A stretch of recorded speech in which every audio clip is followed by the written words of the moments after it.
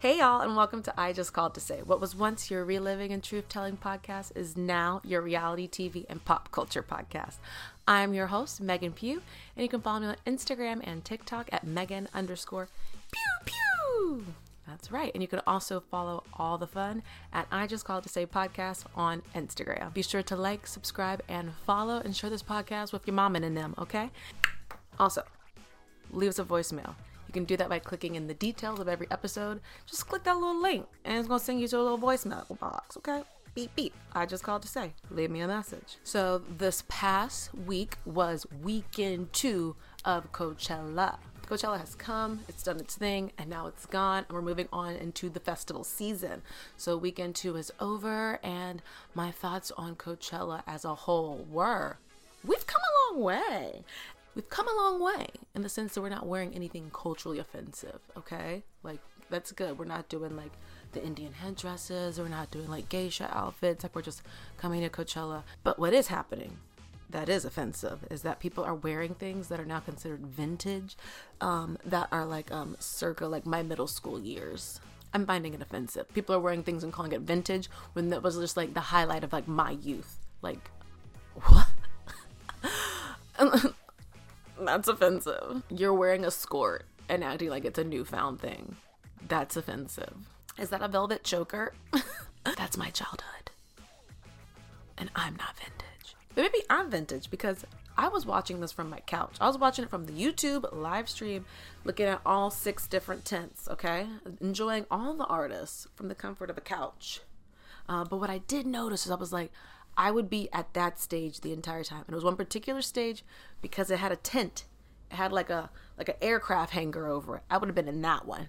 Shade.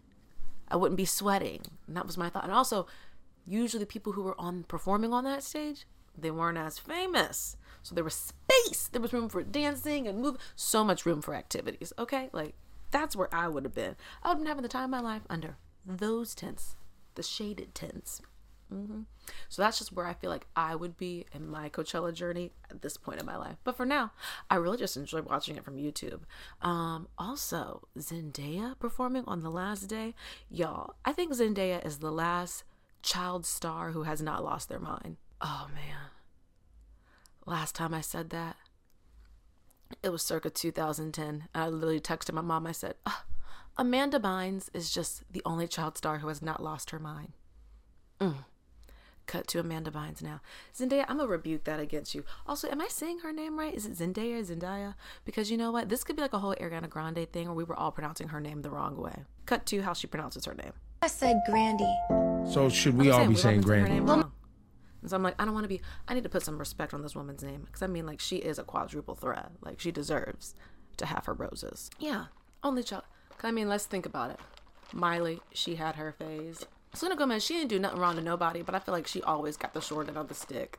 People was always coming for her. Oh, well, they've got the classics. Lindsay Lohan. Hilary Duff has never lost her mind. Never. That's a good one. Yeah. And these people all start out as child stars, you know? We got to nurture these child stars. We got to keep... The same way we got to nurture reality TV stars. It's like they don't know what they're doing. And we got to, like, as viewers, we kind of got to, like, help them, you know? Honestly... I'm going to tell you a fun fact. So last week we had my sister on an episode. So go check out last week's episode. I had my sister on. And we were actually talking about reality TV with an emphasis on VH1 series. And I almost forgot.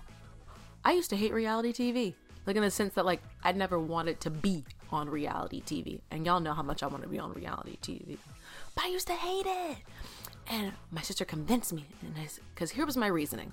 Because mind you, I'm a thespian. I went to school for theater and dance. And I was like, you can't be a serious actress and be on reality TV. There's no way you could have an acting career and be on reality TV or have a music career.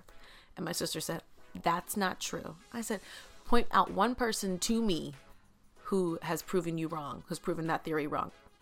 Cardi B. Cardi B came from Love and Hip Hop. Let's not forget. Now that woman is like, what? Hella successful, multi-platinum Grammys winner, like.